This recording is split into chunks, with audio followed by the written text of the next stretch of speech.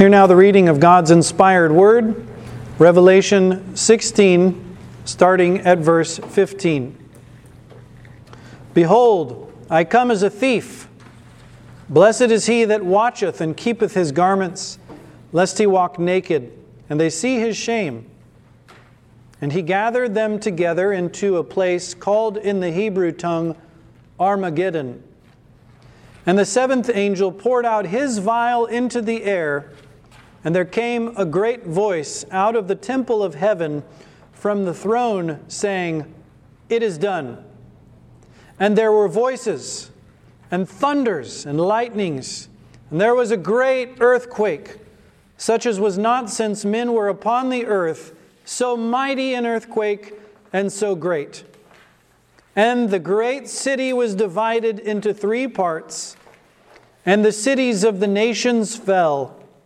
And great Babylon came in remembrance before God, to give unto her the cup of the wine of the fierceness of his wrath. And every island fled away, and the mountains were not found. And there fell upon men a great hail out of heaven, every stone about the weight of a talent. And men blasphemed God because of the plague of the hail, for the plague thereof was exceeding great. Thus far the reading of God's inspired, inerrant, and infallible Word, Revelation 16, verses 15 through 21.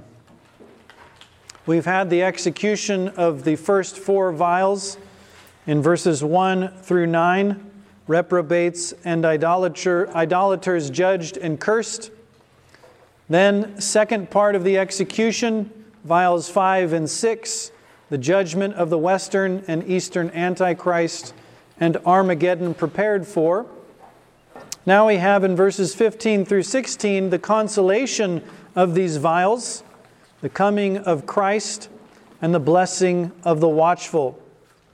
Behold, our Lord says, I come as a thief. Here's another image for you. The Lamb, the priest who offers incense, the harvesting priest, the stomper of grapes.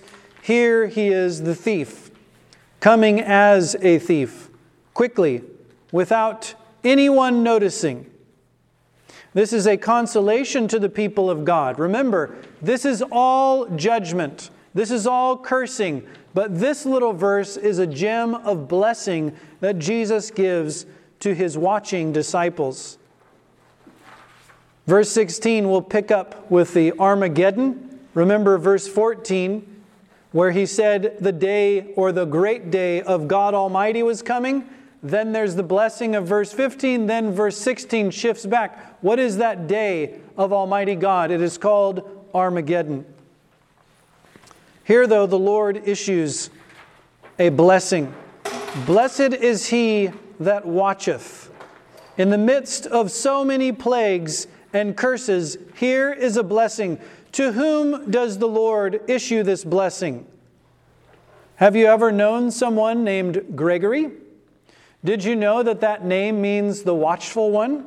In fact, it means a bishop or a shepherd, because the Gregos is the flock of sheep. The Gregor is the one who looks after the sheep, the one who watches over them carefully, constantly. As Jacob said, day and night I was frostbitten or burned because I was watching the sheep all the time. He was a watcher. The watching one is blessed. The one constantly watching, ha Gregoron, the one constantly engaged in this duty of watchfulness. Why? Because when does the thief come? When nobody expects it. So if you're constantly watching, you see the thief coming and you know judgment is coming, and you're watchful and you avoid the judgment, in other words. Would you keep off the bears, the wolves, the leopards, the other anti-Christian beasts? Well, you must be watchful. And notice, and keepeth his garments, lest he walk naked. Since the beast desires a defenseless and naked soul, one without the righteousness of Christ to cover, without the word of promise from God, without the precepts of God to govern, you will be ashamed if you fall for his tricks. That's what he wants you not to have. The testimony of Jesus and the commandments of God. No, the beast wants you without those. Let us be awake. Let us be watchful against temptation, against the seduction of the beast and the woman. The man of sin will not be plagued without resistance against God. Notice, verse 16 picks up the thought. And he gathered them together into a place called in the Hebrew tongue Armageddon. Now it's interesting, if you take this as a continuation of verse 14, who is the he? Look at verse 14, please. For they are the spirits of devils working miracles, which go forth unto the kings of the earth and of the whole world to gather them to the battle of that great day of who? God Almighty. Who is the he that gathers them together to Armageddon? It is God Almighty. God Himself gathers these people together that the spirits of unclean demons gather together as well. In fact, the same verb is used. They gather, verse 14, sunago. It's where we get our word synagogue from, the gathering together. The unclean spirits gather the kings together. Who else does? God gathers them together. He gathereth them. Both the spirits of devils and God Almighty gather the kings for different ends. Why do the spirits of the frogs gather them? So that they can fight against God. Why does God gather them? So that He can crush them. Two different ends, working in one series of events. I note then this doctrine from our Confession of Faith concerning God's providence, chapter 5, paragraph 4. The almighty power, unsearchable wisdom, and infinite goodness of God so far manifest themselves in His providence that it extendeth itself even to the first fall and all other sins of angels and men, and that not by a bare permission, but such as hath joined with it the most wise and powerful bounding and otherwise ordering and governing of them. Can the devil do anything other than what God has ordained? He cannot. God binds them so they cannot follow this way or that too far. They must go exactly where He wants them. Let us rejoice that men, devils, spirits of devils, the man of sin, his emissaries, his princes, his emperors, his false prophets, his Jesuits, his popes, his dragons, the whole power and glory of Rome, the eternal city, can do nothing but what God designs. God has decreed for the good of His people, in mercy toward us, in faithfulness and kindness and wisdom. God has foreseen and foreordained all these things.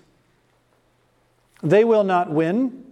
They cannot act outside of God's providence. God will destroy them, and He gathers them together for that very purpose. Where does God bring them? He brings them into a place called in the Hebrew tongue. Hold on a second, time out. I thought that the apostles wrote in Hebrew. Why are they telling us now the name of the place in the Hebrew tongue? There is a specific word here in the Greek, by the way. It's called Hebraisti. It means in the language of the Hebrews, as contrasted with what, do you suppose? The language of Greeks. Hellenistikos, the Greek language. We find this adverb, Hebraisti, in John chapter 5, verse 2. Remember the pool of Bethesda? It was called in the Hebrew tongue Bethesda.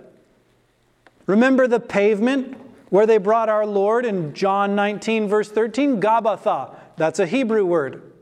John constantly identifies Hebrew words because his audience doesn't speak Hebrew, do they? What language do they speak? What language do they read? Greek.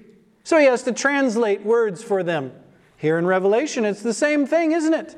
Not just in the book of John, not just in the book of Revelation, but you find peppered throughout the Gospels even translation of Hebrew words. Jesus was given the title, Jesus of Nazareth, King of the Jews, in languages threefold: Greek, Latin, and Hebrew. We saw that wormwood was called Abaddon in the Hebrew language, but in Apollyon in Greek. I note then this doctrine. The Old Testament in Hebrew, which was the native language of the people of God of old, and the New Testament in Greek, which at the time of the writing of it was most generally known to the nations. These are the languages of the Bible. There is no Hebrew New Testament. There is only a Greek New Testament. Was that Greek New Testament translated into Aramaic? Yes, it was. But the original language of the documents themselves are Greek. This is a rebuke to the Judaizing language of some. The Hebrew Gospels of the Jehovah's Witness, that they fondly dream that the New Testament has the word Jehovah everywhere. You know what it has? A Greek word, kurios, which means Lord. And when it refers back to scripture passages about Jehovah, guess what word it uses? Kurios, a Greek word. And guess who it applies it to? Jesus. That's why they want a Hebrew gospel, because they don't like Jesus being God. They don't want to think of Him in that light. They want to say Yeshua. They want to say Hebrew words so they can be more spiritual. What language was the most spiritual document written in? Not in Hebrew, in Greek. And John has to translate for his readers. In the Hebrew tongue, it is called Armageddon. In fact, the gospel that they think was written in Hebrew first is Matthew. Do you know that when he uses a Hebrew term, Emmanuel, you know what he does? He translates that so that his readers who are reading in Greek can understand what that Hebrew word means. The entire New Testament was written in Greek, not in Hebrew. Let us beware of internet theologians. Oh, no, you see, Jesus was a Jew. We have to observe all the Jewish rites. We have to use the Jewish terms, blah, blah, blah. It's nonsense. It's written in Greek, translating Hebrew words so that we Gentiles can understand what they're talking about. The Scripture and apostolic rule is the only measure of holiness, and it doesn't tell me I have to use Hebrew words for Greek words written in the New Testament. It just doesn't say that. People made that up. Now, what is this Hebrew word? Armageddon, the hill of Megiddo. Now, if you recall, and we've mentioned this before, the northern kingdom is a type and figure of the Antichrist. You have David and his throne where? In the northern kingdom? No. You have it in the southern kingdom called Judah. It includes Simeon, Judah, and Benjamin. It has Jerusalem on the border of Benjamin and Judah. That is the southern kingdom. That is the lawful kingship. But what happened in the days following Solomon? The kingdom was rent in twain, and someone said, no, we up here in the north, we have a place of worship. It was established by the original Antichrist. His name was Jeroboam, the son of Nebat. They had graven images. They had an alternate way of worship other than what God said. And they had a different Messiah, a different king. What's going to happen to the anti-Christian king in the book of Revelation? He's going to be destroyed. Just like where Ahab had the dogs lick up his blood. Megiddo. God powerfully overthrew the heathen kings in Judges 5:19, and the dogs licked up the blood of the Antichrist in 2 Kings 9:27, Ahab, which, by the way, is why Jezebel is mentioned in the earlier parts of this book. Let us hope in the victory of God's almighty power. The place of His victory over all the forces of the devil, the man of sin, the beast, the Antichrist, the harlot, spiritual Babylon, all the kings of the earth coming to do their bidding, God will crush them in a moment, and dogs will lick up their blood as they licked up Ahab's. Then verses 17 through 21, we have the third part of the execution. The vial number 7. Babylon judged by an earthquake, hail, and other judgments. The seventh angel pours out his vial into the air. The prince of the power of the air. God is going to move heaven above. He's going to move the earth beneath. So the vial is poured into the middle so that both will be affected. There came a great voice out of the temple of heaven. This is Almighty God that we read about in verse 14, summoning to judgment at Armageddon. And look what God says. The battle has not begun yet. What does God say about that battle? It is done. All things were made by Him, and without Him was not anything made that was made. It's the same verb, gegonen. It's already accomplished. It's as good as done. As God's work at the beginning, He said, and it was done.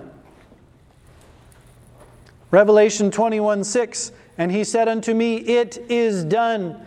I am Alpha and Omega, the beginning and the end. The Geneva Bible comments on this saying of God's, it is done, in verse 17. That is, Babylon is undone, as is shown in verse 19 and in the chapters following.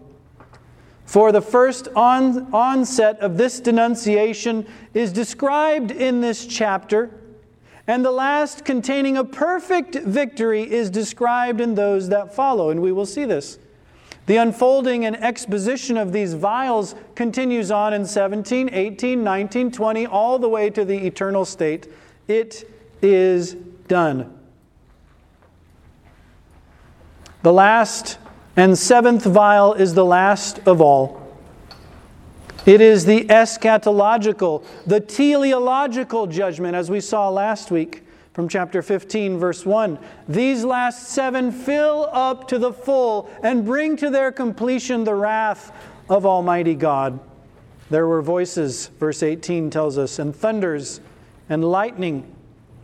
God beginning His almighty work of destruction and desolation of Rome, all of her consorts, and bringing what? In the rubbles and ashes of the kingdom of Antichrist, His kingdom will come. He will destroy His adversaries and establish His Son, His King, His Messiah. There was a great earthquake, such as was not since men were upon the earth. There is both war in heaven, the shaking of the heavens, and the shaking of the earth. The great city was divided into 3 parts. Now remember, the Vatican Hill on 7 hills, where the red dragon was and where the beast now dwells, where the harlot is, what has God already done? Poured out a vial right on the throne of Rome. And now that the throne is destroyed, what happens to the city? The city is going to be destroyed as well. It's going to be divided up, broken up into pieces, you might say. Rome itself will fall. All of its remnants, all of its adherents will be divided into pieces. Some will flee, some will adhere to the beast, some might be neutral. But as we shall see in the following chapters, this little city cannot be, this great city, I should say, cannot be Jerusalem. It just cannot. There is no possible way. Was Jerusalem built on 7 hills? Were the persecutors of the church, the red dragon with his 10 horns and waves of persecution, did they hand off the kingdom to the Jews and say, here now, Jerusalem, we used to persecute the church with these 10 waves of persecution. Now, Jerusalem, you rule over the Roman world. Is that what they said? No. They said, you, bishops of Rome, Pontifex Maximus, you rule in our stead. We're going east, you stay here. This is not tiny backwoods Jerusalem. This is the great city. This is the city that sought to destroy the son of the church, who came to rule with a rod of iron, Constantine himself. And then, along with this division of the city, verse 19, the cities of the nations fell. Those cities in league with her harlotry, either directly as those papal strongholds or indirectly as the whole Turkish Empire, propped up and justifying itself because of what? Roman idolatry, the worship of Mary, of saints, and of images. Do you know that that's exactly what Muhammad said was the reason for his reforms, for his new religion? Because he said, you worship many gods, male and female gods, and you have images everywhere. We know God said no images. So he said, here, I've got a response. Let's destroy and crush the images. Remember when the fall of the star went down to the earth, what did he next do? He opened up the pit and smoke came out. And what came forth was what? Islam came forth. The man of sin and all of his devotees and that wicked beast that he caused called Muhammad will all come to the battle. They will fall. And great Babylon came in remembrance before God. When God remembers good deeds, He blesses. When God remembers evil deeds, what does He do? He curses. Babylon came in remembrance so that God might judge her wicked works, her evil deeds. And we'll see in chapter 17, verse 5, that this is this woman. The city itself is the woman. Babylon is the whore. She is Jezebel. She is the Nicolaitans, the ruler over the people, the Antichrist's consort. That's what she is. This great and wide dominion, ruling over empires, nations, kings, and peoples. God's going to give her a cup. And we'll find out in chapter 17, she herself had a cup. And she would cause the kings of the earth and the nations of the earth to commit fornication. How? By getting them drunk with the wine of her fornications. What does God do to her? Gives her a cup. And what sort of cup? Is it a cup of idolatry and spiritual whoredoms? No. The wine of the fierceness of His wrath.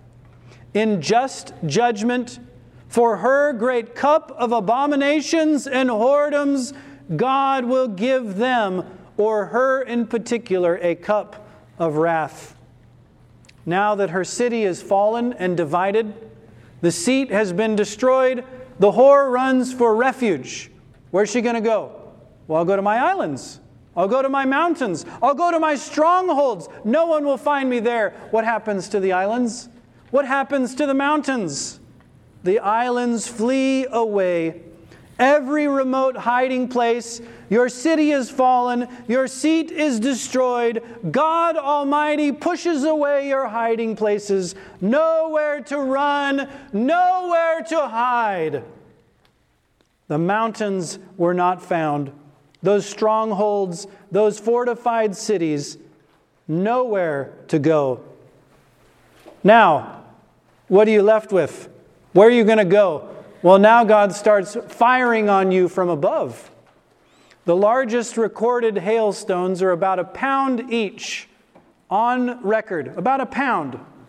Now imagine 60 times that size.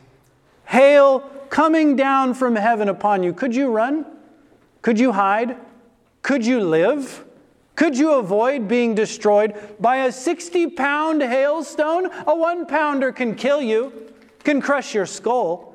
Imagine 60 times the force. God shooting down at the blasphemous and wicked men. A talent can weigh up to 50 or 60 pounds. The weapons of our warfare are mighty through God. They destroy and devour our adversaries. We have nothing to fear. That's the point of this book, by the way. We are more than conquerors through Him that loved us. Our adversaries cannot win. It's impossible. Their blood will be licked up as Megiddo, where Ahab's blood was licked up by dogs. God has hailstones at His command. He can send them out whenever He wants. He can destroy the kingdom of the beast, all of his devotees, the power of the Turk. He can take it all away in a moment. Let us have faith to bring such hail down upon our adversaries, to rejoice in our King, to triumph even in death. Remember, the apostle says, in famine, in peril, in nakedness, in sword, we are more than conquerors through Him that loved us. How did these wicked men respond to this amazing defeat? They blasphemed God because of the plague of the hail. They are incorrigible. They cannot be corrected. Unrepentant, not humbled or brought low, but exalting themselves against the knowledge of God with their high thoughts. Let us not be of their number. Let us be easily corrected. You know what God wants from us? Not that we have to be spanked in order to obey. He wants us just to hear what He says. The still small voice, the reading, the preaching of His Word. Let us be correctable by God. Let us meditate upon His Word. Let us hear His Word and read it, and then let us do His holy will, lest we partake in their judgment.